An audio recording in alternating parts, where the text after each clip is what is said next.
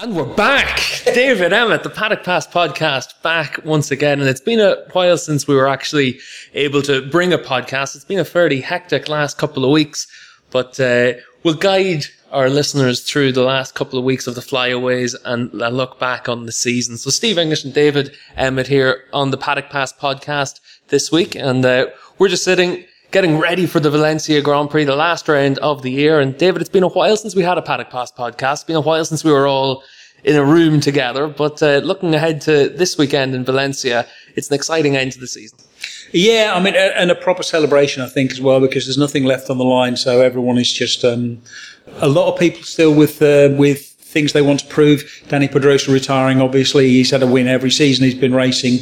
Except for this one, so he wants to win. Marc Marquez wants to win here.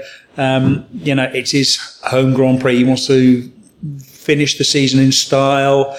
Lorenzo, this is a track he loves. He wants to go out. He wants to leave Ducati from with a bang. He wants to show them once again what they're losing. It's a real celebration, and it's always just a great Grand Prix. I mean, it's not a great track, but it's just an absolutely fantastic event. Yeah, and it really is a good end of the season. We got the test then after the Valencia Grand Prix, and then we'll go on to Jerez as well for the first Moto E test, Moto Tour test, and then as well Superbikes and MotoGP. So it's a busy stretch now for a couple of weeks for us. But we'll take stock of the season so far, the season that we've had in 2018 in MotoGP on this show, because obviously with it being 3 weeks since we were actually able to have a podcast last, everyone's been able to sit down, they've watched the races, they know what happened. But we've got quite a lot to talk about, actually. Marc Marquez has won the championship since the last time we were on air. We had a great race in Phillip Island. We had a great battle at the front last time out in Sepang. But we'll look back on the year and just ask one question, David. Could anyone have stopped Marquez this year? No. Is the short answer. The long answer is maybe, but not after, I think basically after, shall we say, Le Mans. The championship was pretty much over. For me, the big event was, first of all, the three-way crash where Lorenzo, Pedrosa and Dovizioso all came together at Jerez, while they were chasing Marquez. They all crash out. They all lose a lot of points. Dovi was, sitting pretty, it seemed, at the start of the season. But obviously that put a big dent in his season. And then he crashed again at Le Mans, an unforced error almost. The front just got away from him. While he was sitting fairly comfortably, at the front again. And, from that point, you knew he was going to be chasing. But for me, I think what's been most impressive has just been Marquez's consistency. The fact that when he's finished in the points, and hasn't had a penalty or crashed, he's been on the podium, and that's really quite a remarkable achievement as far as I'm concerned. Yeah, and that's the one thing that probably has stood out most about Marc over the course of this year. Obviously, 5 years into his MotoGP career, he's finally really added that consistency to the speed that we've seen over the last few years. And this year, he clearly has made a big step forward with that regard. And when you look at the numbers through the course of the season, obviously we've got one round left, but Marc's only been in positions 4 and lower for about 30 laps through the course of this year. And when you look at how inconsistent other riders have been, how up and down their seasons have been, it really is a testament to how he managed to win this championship. And as you said, David, I think Jerez is going to be that pivotal moment that we look back on over the course of this season and think, you know what, that was probably the one singular moment that really did shift the balance towards Marc, because immediately following that, then you've got Le Mans and Dovi's crash, then he crashes in Catalonia as well, and that's 3 crashes for Dovi, and you can't give Marquez that kind of a head start over the course of a season. No, I mean, when Marc Marquez is finishing on the season, on the podium every single race, then you simply cannot afford to throw points away like basically like all of his rivals did. I mean, I think the fact that Marquez wrapped the championship up at Motegi so early is an exaggeration of the strength of the championship, because it looks like Marquez completely dominated the championship, and I think it would be wrong to say that he dominated the championship. He was clearly the best rider. But he had a little bit of help. Perhaps an awful lot of help from his rivals, from people crashing. Let's see. I mean, Jorge Lorenzo didn't really get going until Mugello. Once Ducati bought him bought all of the bits and pieces that he'd been hoping for. The new tank, the new tank unit. They've been messing around with his tank and the seat and the bars and everything else for a long time. Dani Pedrosa, off to a decent start, has a crash at Argentina, is injured for a little while, loses confidence. He struggles for the rest of the season looking for a setup, which only happened a few times. So he could never really take it to, and the Yamahas were pretty much absent for most of the season, really. So there was, again, Marquez was the best rider of the year for me, but there was nobody to really take the fight to him. I mean, his rivals kept on tripping themselves up. Yeah, and that's the one thing for me of why Jerez was so singularly important. It was Danny's second crash of the season. He crashed in Argentina and he crashed in Jerez, where there was potential for good results there in both of those races for Pedrosa.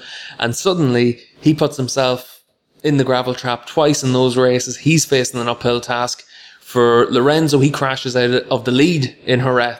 Maybe if he has a good result in Jerez, it doesn't take him quite so long to find his form during the course of the season. Davi's crashed out in those three races. So his three big rivals, they're all facing that uphill task through the season. And as you said then, when you combine that with Yamaha struggling so badly, it was almost a perfect storm for Marquez to win this championship early. Yeah, exactly. And to go back to Dani Pedrosa, it wasn't so much that he put himself in the gravel, it was other people putting himself in the gravel. And riders don't mind crashing when they understand why they crashed. He was, nudged off the bike, or he was nudged offline by Zarco onto a wet patch by Zarco at Argentina. High sides, ends up fracturing his wrist. Again, what was the Jerez incident where there's the three of them basically came together on intersecting lines more than anything else. You can't really point the finger and say that was definitely his fault or whatever. There was just all three of them were trying to occupy the same piece of tarmac, and that rarely ends well. Those crashes, I think, are much more confidence sapping than just a crash like Davi's, for example, where he goes into the corner, he knows he's pushing a little bit too much, he notices a little bit offline, the front goes, and then you can just think, well, that was stupid, shouldn't have done that. But this seems to be very much, this seems to be very different.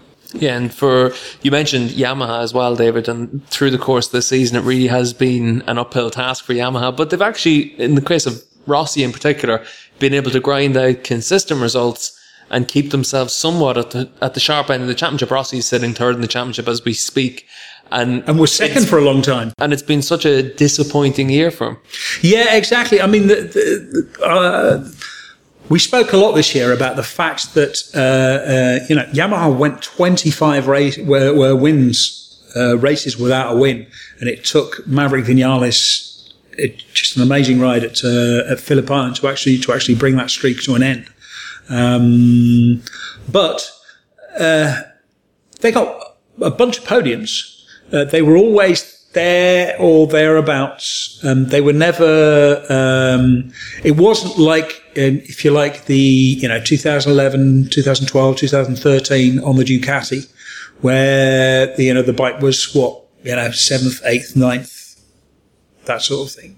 Yeah, it wasn't 2002, 2003 when they went through that long period without a win as well. This was where they're quite close, but MotoGP at the minute, if you're quite close, you're far away as well. Yeah, exactly. I mean, I think if you looked at the gaps that they were from the front, and just showed the gaps that they finished from the leaders. There's only been a couple of races where it was properly embarrassing.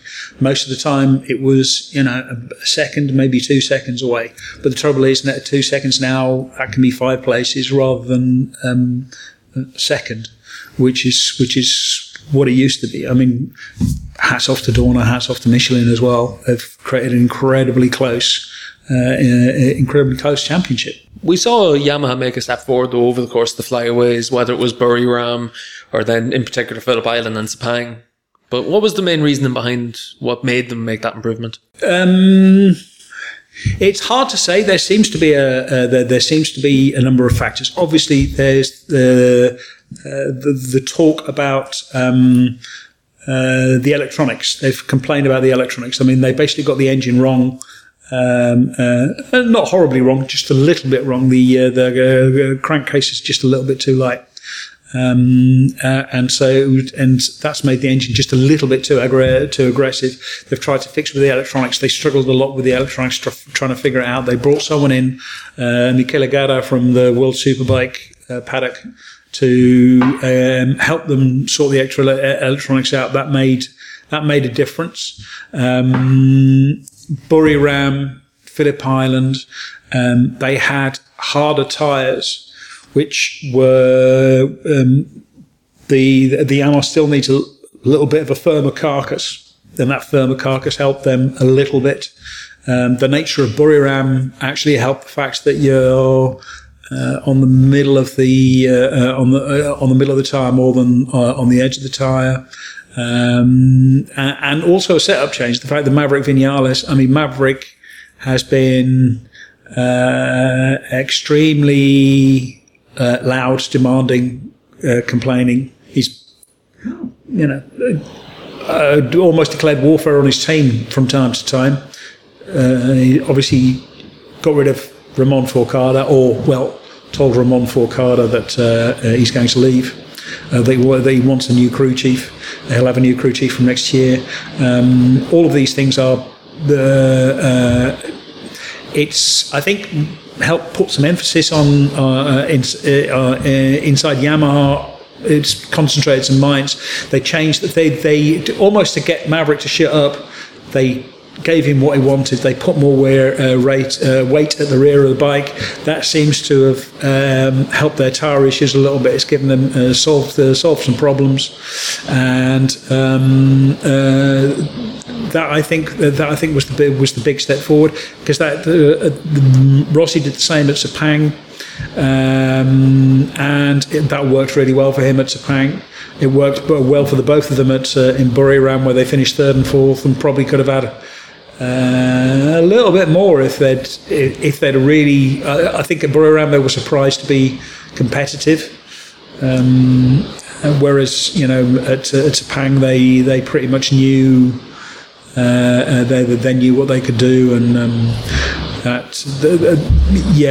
I think those changes, those setup changes, all of these little small incremental changes. Motorcycle racing is about details. It's about getting all of the little details right, and they had a few little details missing. And now it's the same thing. Dovizioso earlier in the year, at a certain point, he was switching between the wing, using the wings and not using the wings. In the end, they gave up, just stuck the wings on, and then, because it's one less factor to work on, it means you can concentrate on that a little bit more. Maybe if they had lots of, endless setup time, they could, at some tracks, they could be faster without the wings. But they've got a package which works, so why do it? And I think Yamaha have been chasing their tails for too long, and that's been the biggest problem. Yeah, I think that sums up pretty much the season so far and what gave Mark that advantage in the championship. But just to follow on from what you were saying about Yamaha there, the progress that Mark has made in terms of his consistency, it's put a lot of pressure on a lot of teams, a lot of pressure on different riders. But we saw in Sepang a different version of Marquez. We saw Marquez just hunting. And for me, it was probably the best ride of the year and the best race of the year, even though we probably we have had better wheel-to-wheel battles and things like that. But for me, Sepang was a proper race where it was two riders at the absolute limit, just hammer and tongs the whole way through the race. They were within 1/10 of a second, lap after lap after lap. And we saw what pressure does to a rider. And that was where we saw Mark, for me, at his best through the course of this year, just where we saw just the step that he's made. He's always had blistering pace, but this was a race where Rossi was at his peak, as good as we've seen him ever. This was as good a race as you can possibly run at the front of a field, and Mark forces a mistake.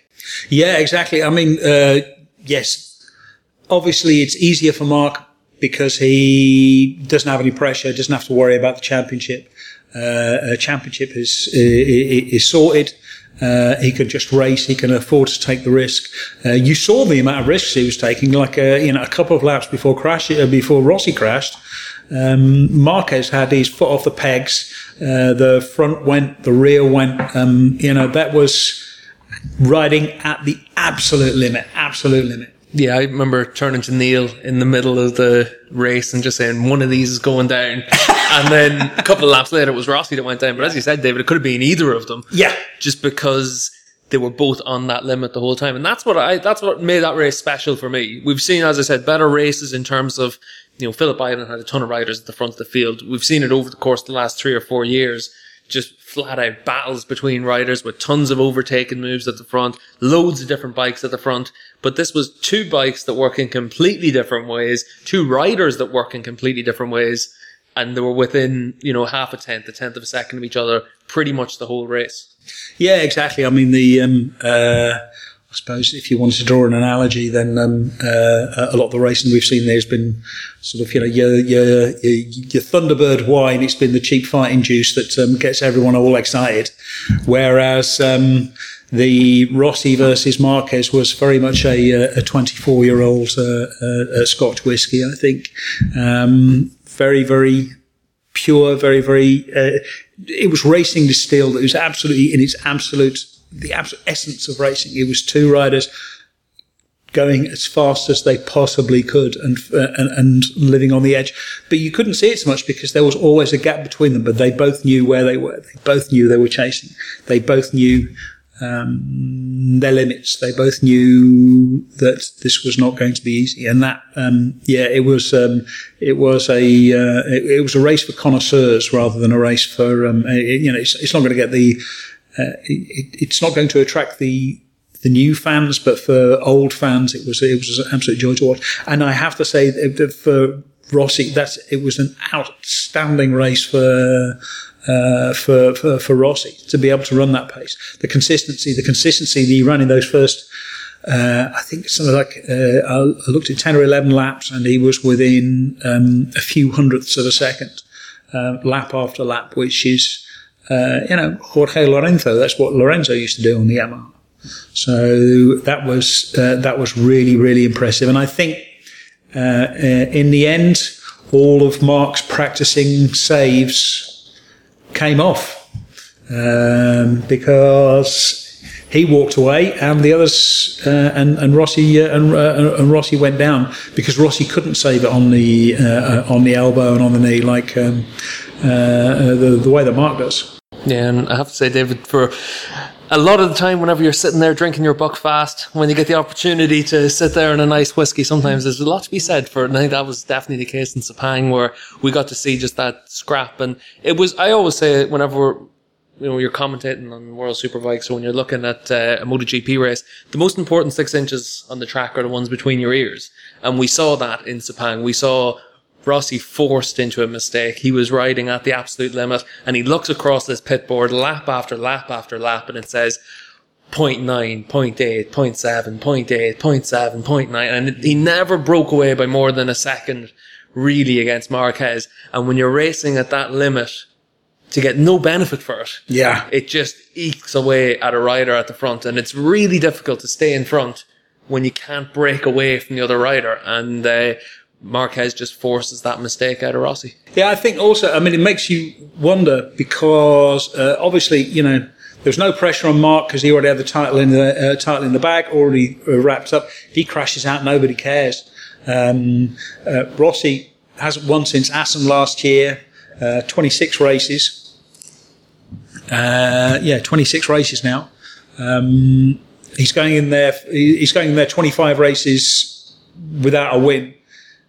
he can feel that he knows he's competitive. He knows he can do this. He knows he can pull this off. He knows he's got consistency, and he can feel Marquez coming. I think there was a lot more pressure on Rossi than there was, and also just because it's been such a long time, you sort of forget. Again, it's all about the details. You forget about the handling the pressure, coping with the pressure, all these things which you do just a fraction more naturally when you've won 3 or 4 races in a season. Yeah, winning's a habit, and if you're not in the habit, it can sometimes take a little bit of time to get yourself back into it. And Rossi, just with the pressure that comes from Marquez, maybe if he had won a couple of races already this year, maybe he's able to deal with it a bit more. But that heightened expectation of finally getting back on the top step can also play a role too. But you talk there about Marquez not being under any pressure really in this race. He's already won the championship. He's won a ton of races this year. Alex Rins was also a rider that you could say in a lot of ways was riding with no pressure over the course of that Sepang race as well, and he came through to finish second. But he's up against Zarco, Vinales and a couple of other riders in that race. You're up against a factory Yamaha rider. You're up against the top independent rider that's over the course of the last 2 years really has impressed. And for Rins, this was another race where he was able to finish on the podium, his 4th podium of the year. But it was another race where he could sort of fly under the radar a little bit. For me, the thing about Rins, especially at Sepang, was the fact that he turned up on Friday. Rins's problem has been that on Fridays, you end up by the end of Friday, then what you see is he might not be in the top 10, or he might be just in the top 10. He's not been particularly impressive. And then all of a sudden it comes to Sunday, they find something on Saturday and they find something on Sunday, and on Sunday all of a sudden he's a lot more competitive. He's been penalised by his poor qualifying. He's qualified badly a few times. Again, that's also something that they've struggled with. But when he sort of can put everything together, then he's absolutely one of the best riders in the world. But it's also a sign of just how good the Suzuki has become. You said Rins has had 4 podiums. Andrea Iannone has had 4 podiums.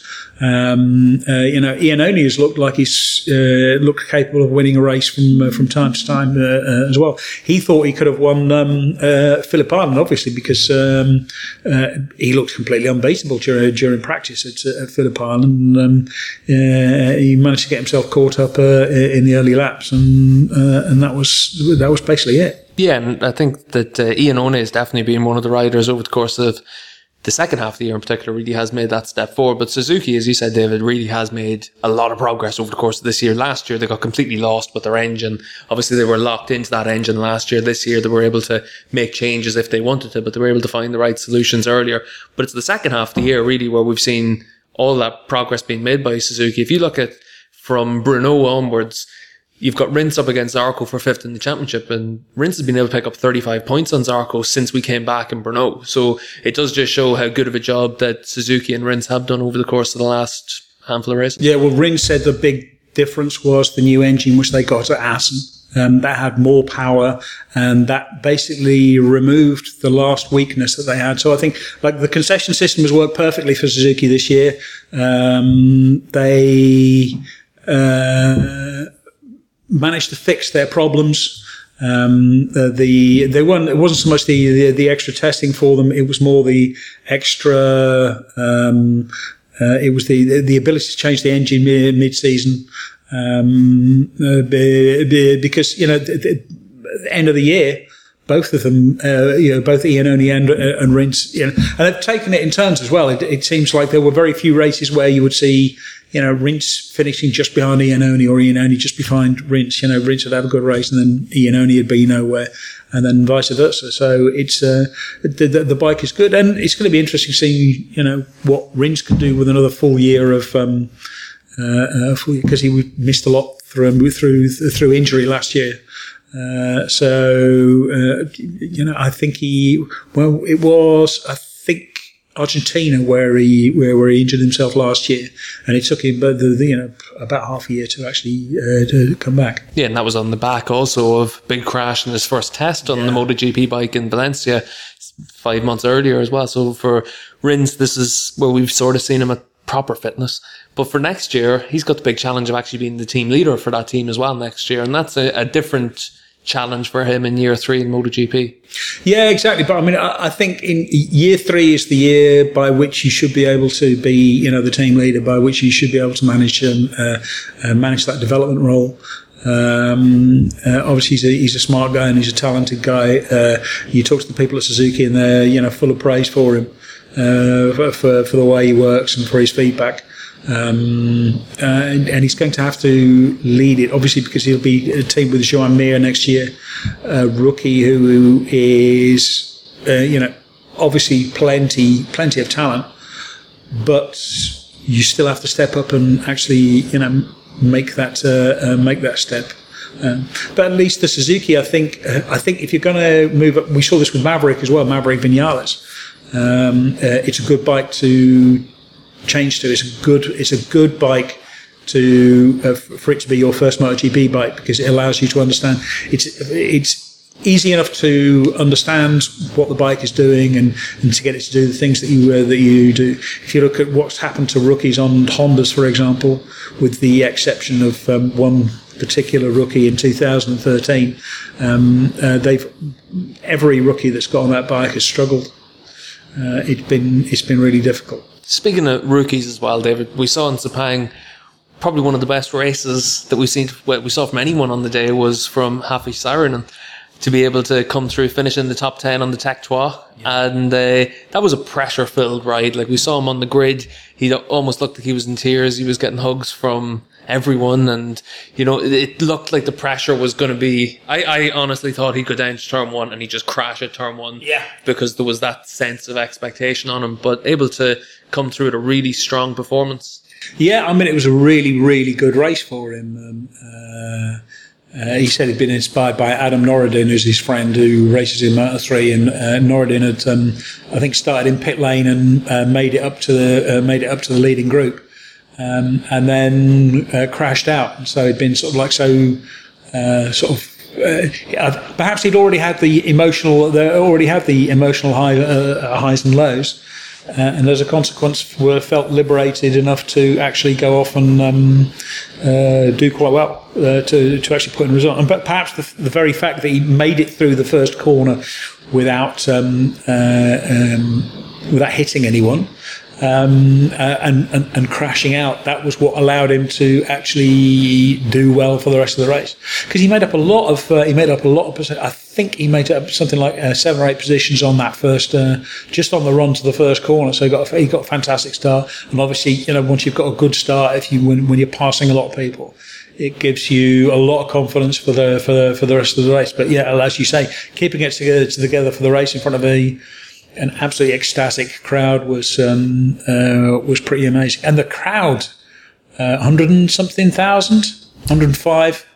Yeah, it was packed. And it's the one thing that I've seen a big change in over the years going to Sepang. I remember the first time I went to Sepang, I was told, don't worry, there'll be no one there, traffic will be fine. But it was the year after Fahmi Khairuddin had been a podium contender in Moto3, and he had finished on the rostrum on it was the Air Asia bike in 2012 he was riding, and suddenly Malaysia had a star. And ever since then, the crowd's just grown and grown and grown. And it's, for me, one of the best atmospheres of the year now is Sepang.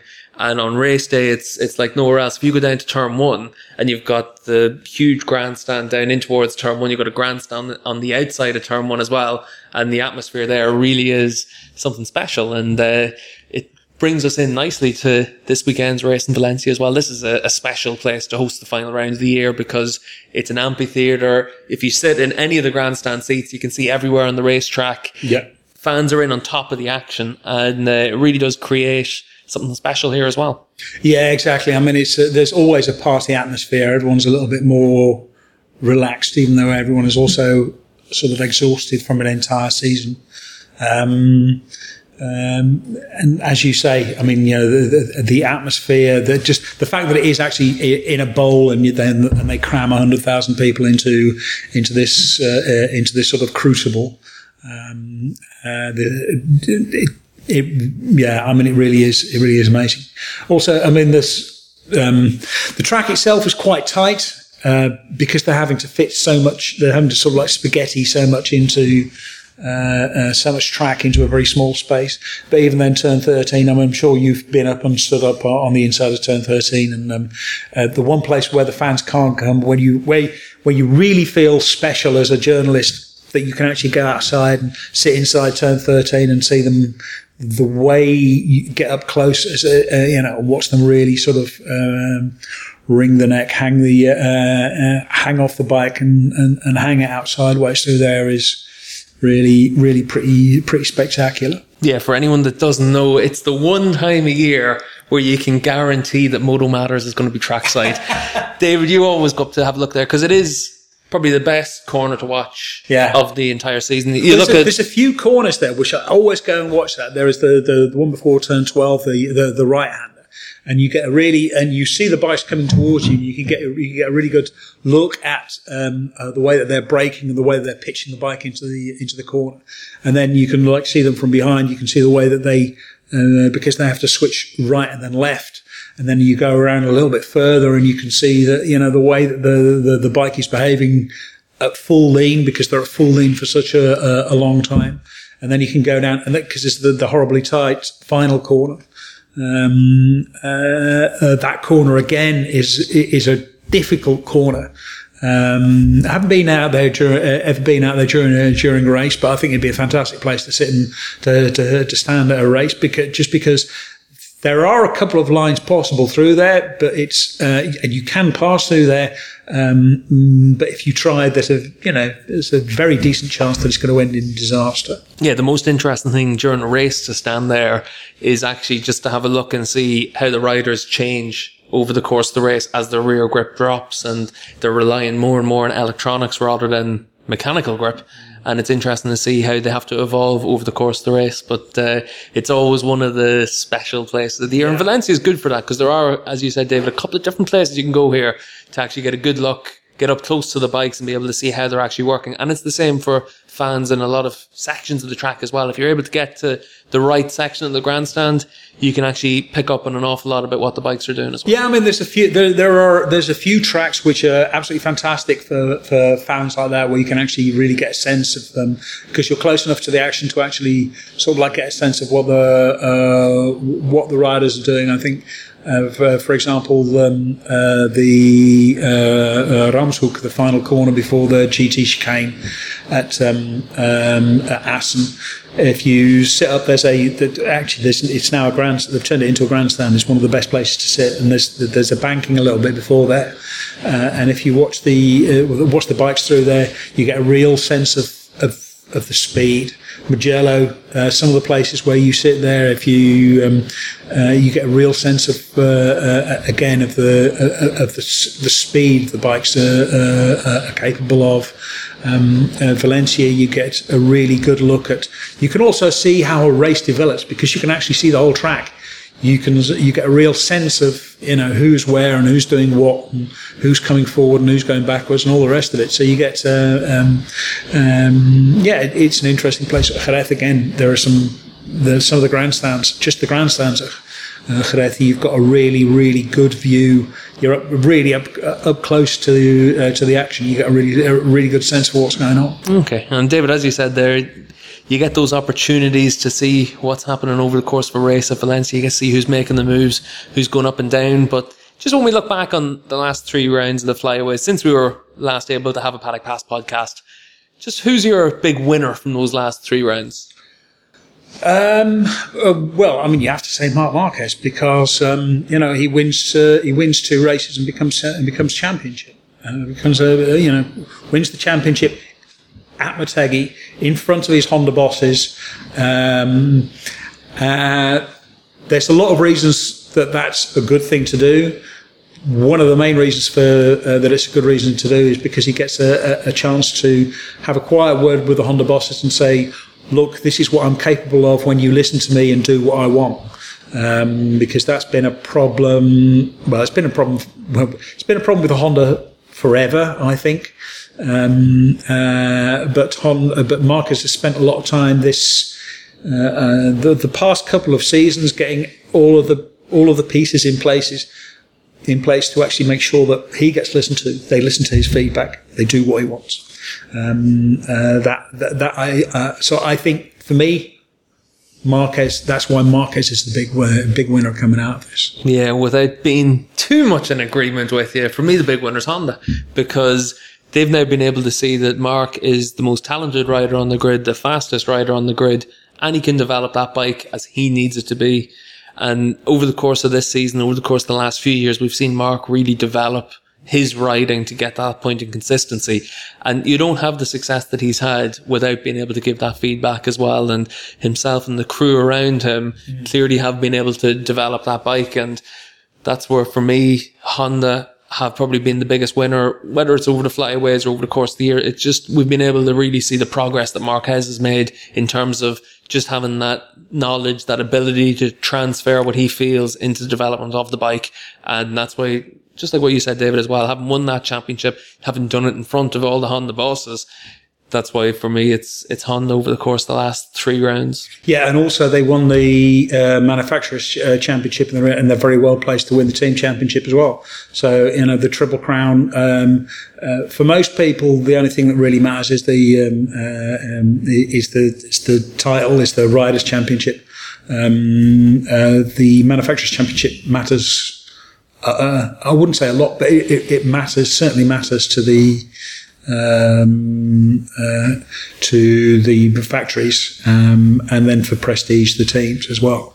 But yeah, I always think that motorsport, no matter what discipline it is the most individual sport in one way, and then it's the biggest team sport you'll ever see as well. And the team element and the manufacturer's element of it can be forgotten about at times whenever you look and you see just the rider on the bike. But we've seen what happens whenever you don't develop the right bike, and that comes from the hundreds of people that are behind the scenes. If you don't develop the right bike, if you're making a mistake with the engine, like we've seen Honda do in the past, suddenly it doesn't matter who the rider is. It's just not able to get those results. It's a little bit like a mountain stage in cycling, isn't it, really? I mean, you have to have a huge team to actually get your rider to the bottom of the last climb, but once they're at the bottom of the last climb, it's still completely up to them. They have to actually do it. They have to actually achieve. They actually have to get up that mountain as fast as possible. And so the same with a manufacturer. It's a huge team of people working together. First of all, to design and develop a bike. Then they give it to the team. The team has to get that bike just right.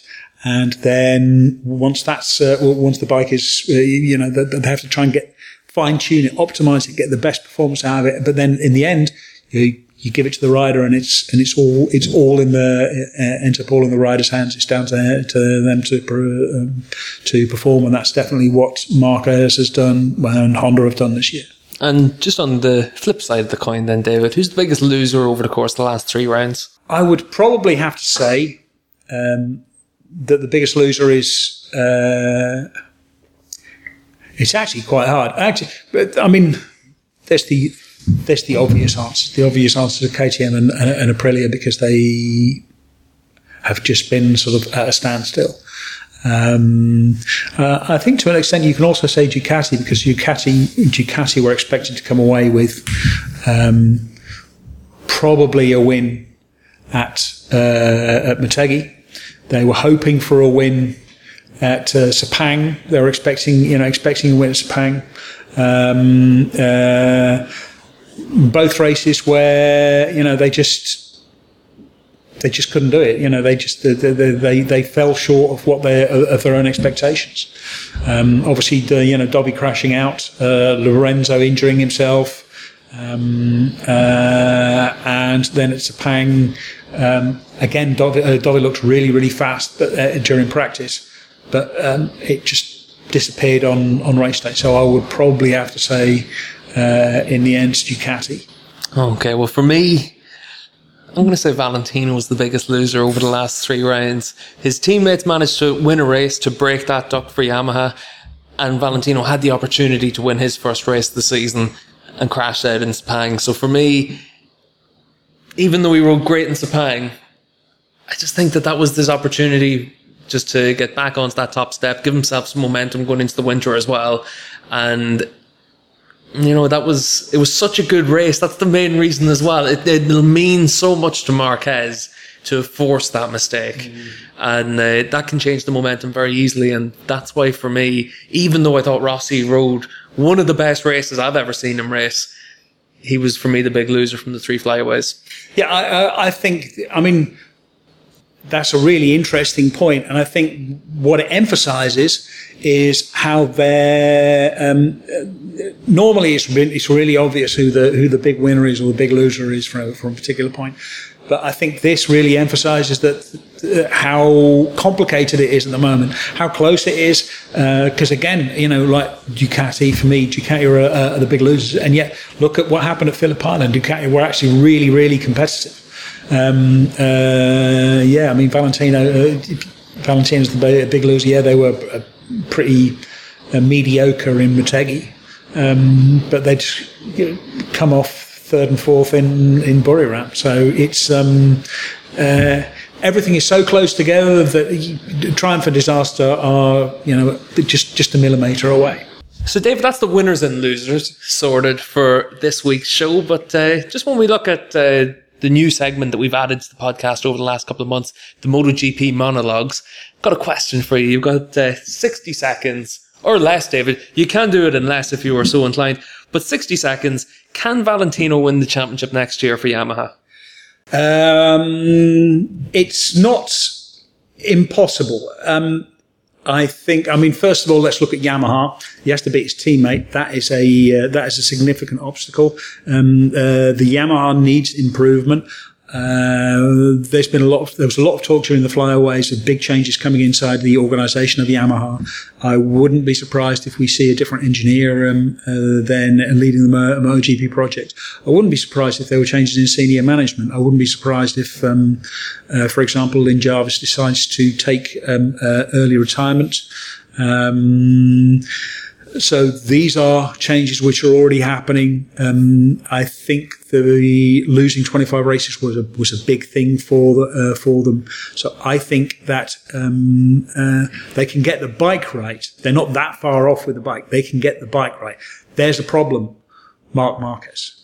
It's going to be really difficult for anyone to be championship if their name is not Marc Marquez. And I'll tell you what, David, I was right on the 60 seconds.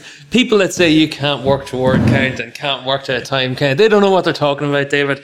But I have to say, it's always interesting to see what's going to happen in the future. And that's where this week's test in Valencia and in Jerez is going to be really important, just to be able to see if Yamaha are able to make those steps forward, because they clearly need to find something. But over the course of the last few rounds, we've been able to see that they're not that far off. Yeah, exactly. And again, the step changes they made were not about big changes. They were not about getting more performance out of the bike. They were getting more tyre endurance out of the bike. They were just making sure that the tyre lasted to the end of the race. And I think that shift in focus. Matt Oxley wrote quite an interesting column about that. That's, to me, it's a philosophical approach, if you like, and I think that change in philosophy is going to pay off nicely for next year. But as I said, there's this Spanish gentleman who's going to cause them a certain amount of problem. Speaking of Spanish gentlemen who cause every other aspiring motorcycle racer a problem, Marc Marquez. Is Marc Marquez the greatest rider of all time? An excellent segue there, David. It's almost like we prepared this in advance. But for me, Marquez is now the best rider I've ever seen. And that I don't say that lightly, because I've always thought that Casey Stoner was the most talented rider I've ever seen. When I went to watch Trackside and when I saw him come through his career, he was always the rider that stood out to me as just being that little bit more special than anyone else. He had that feel in all track conditions for just understanding what the bike was doing underneath him. You used to hear him talk about track surface changes, and then everyone would say, what's he complaining about? And a year later, the track would be resurfaced because they'd found out the bumps and things like that. Casey had that feel all the way through his career.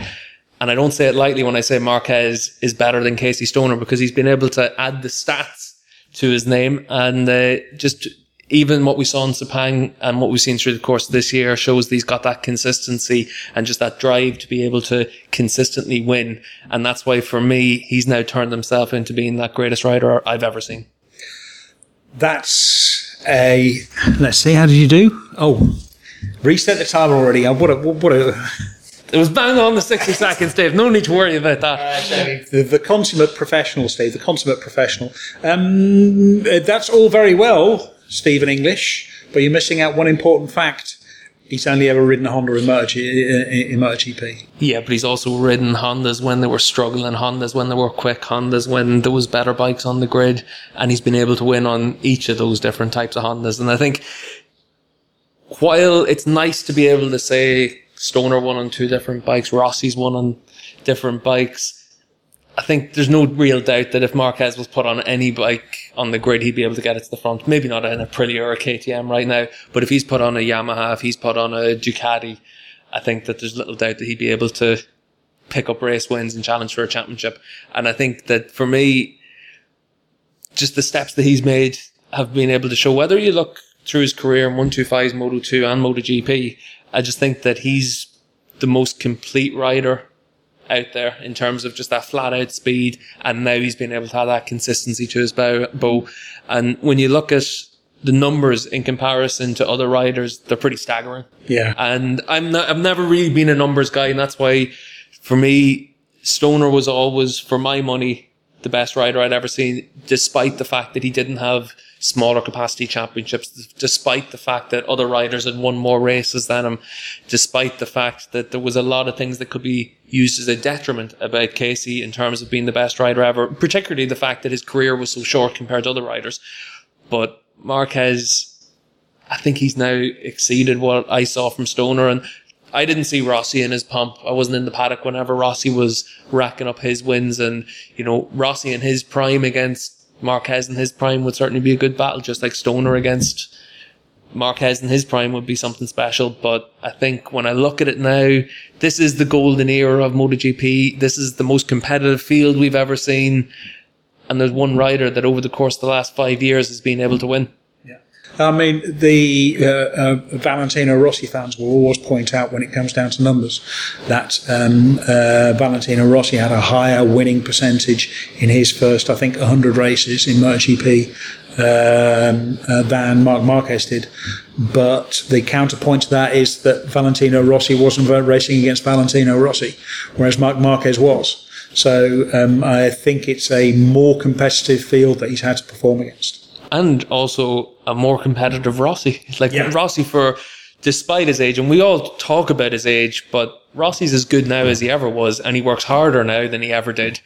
Yeah, I think that's the most interesting development for me is the fact that Rossi went from being the natural talent who never had to bother to someone who lives a much more dedicated life, trains harder, works harder, concentrates harder, does all of it, does everything harder, because he still has that hunger to win. Yeah, Rossi went from being George Best to being Cristiano Ronaldo, where he went from drinking, partying, and just relying on talent alone to then suddenly, as he got older, as suddenly the field got more competitive, as the bikes got better around him, he had to work harder on it. And as you get older, you do have to work harder at these things because your fitness doesn't come as easily, your reactions aren't as quick, and there's a lot of things that work against you.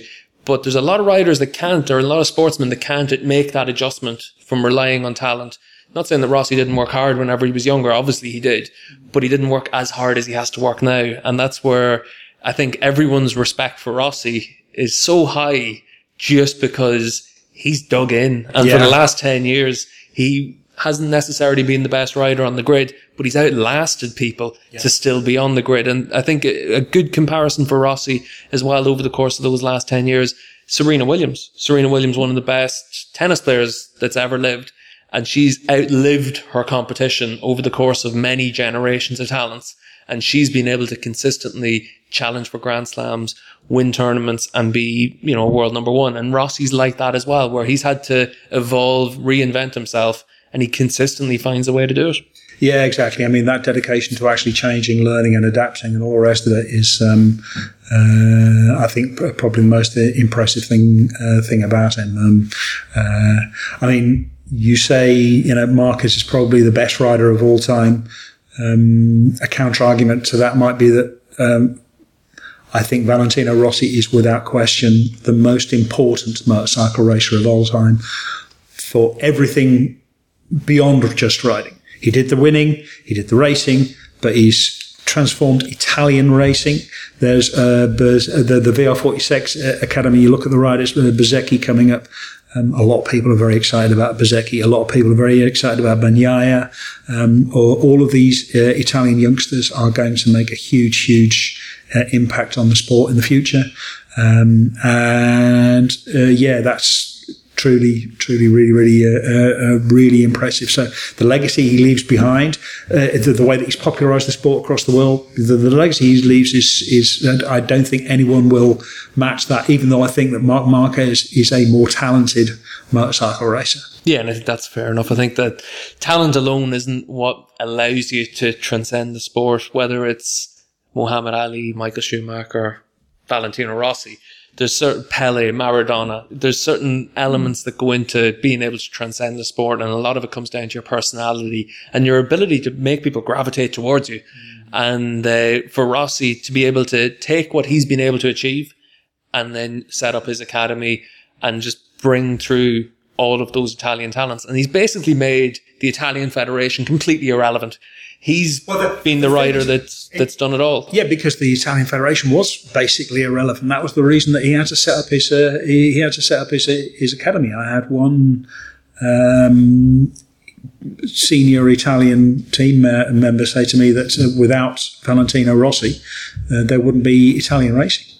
It would be absolutely sort of on its bottom. Well, to be honest, if it wasn't for Valentino Rossi, we wouldn't be making a living either. So we got the chance to look forward to one last race this season, and we'll make sure to be able to get a Paddock Pass podcast out a little bit quicker this time, rather than what we've had over the course of the last 3 weeks. But just looking forward to Valencia. It should be a really good race. It should be a chance for everyone just to end the season on a high, and I'm really looking forward to it, David. Yeah, and it's going to rain for 3 days, so that never rains in the media centre. We should be fine as long as it's not a Misano situation. It rains in pit lane, mate. Well, that's why you earn the big bucks, Dave. Right, yes. But thanks for joining us again, David, and thanks for listening. And as I said, we'll be able to bring a new Paddock Pass podcast to you, hopefully just after this weekend's race in Valencia and during the course of the MotoGP test as well. So thanks for listening, and see you all soon. Can Valentino win the championship next year? Okay.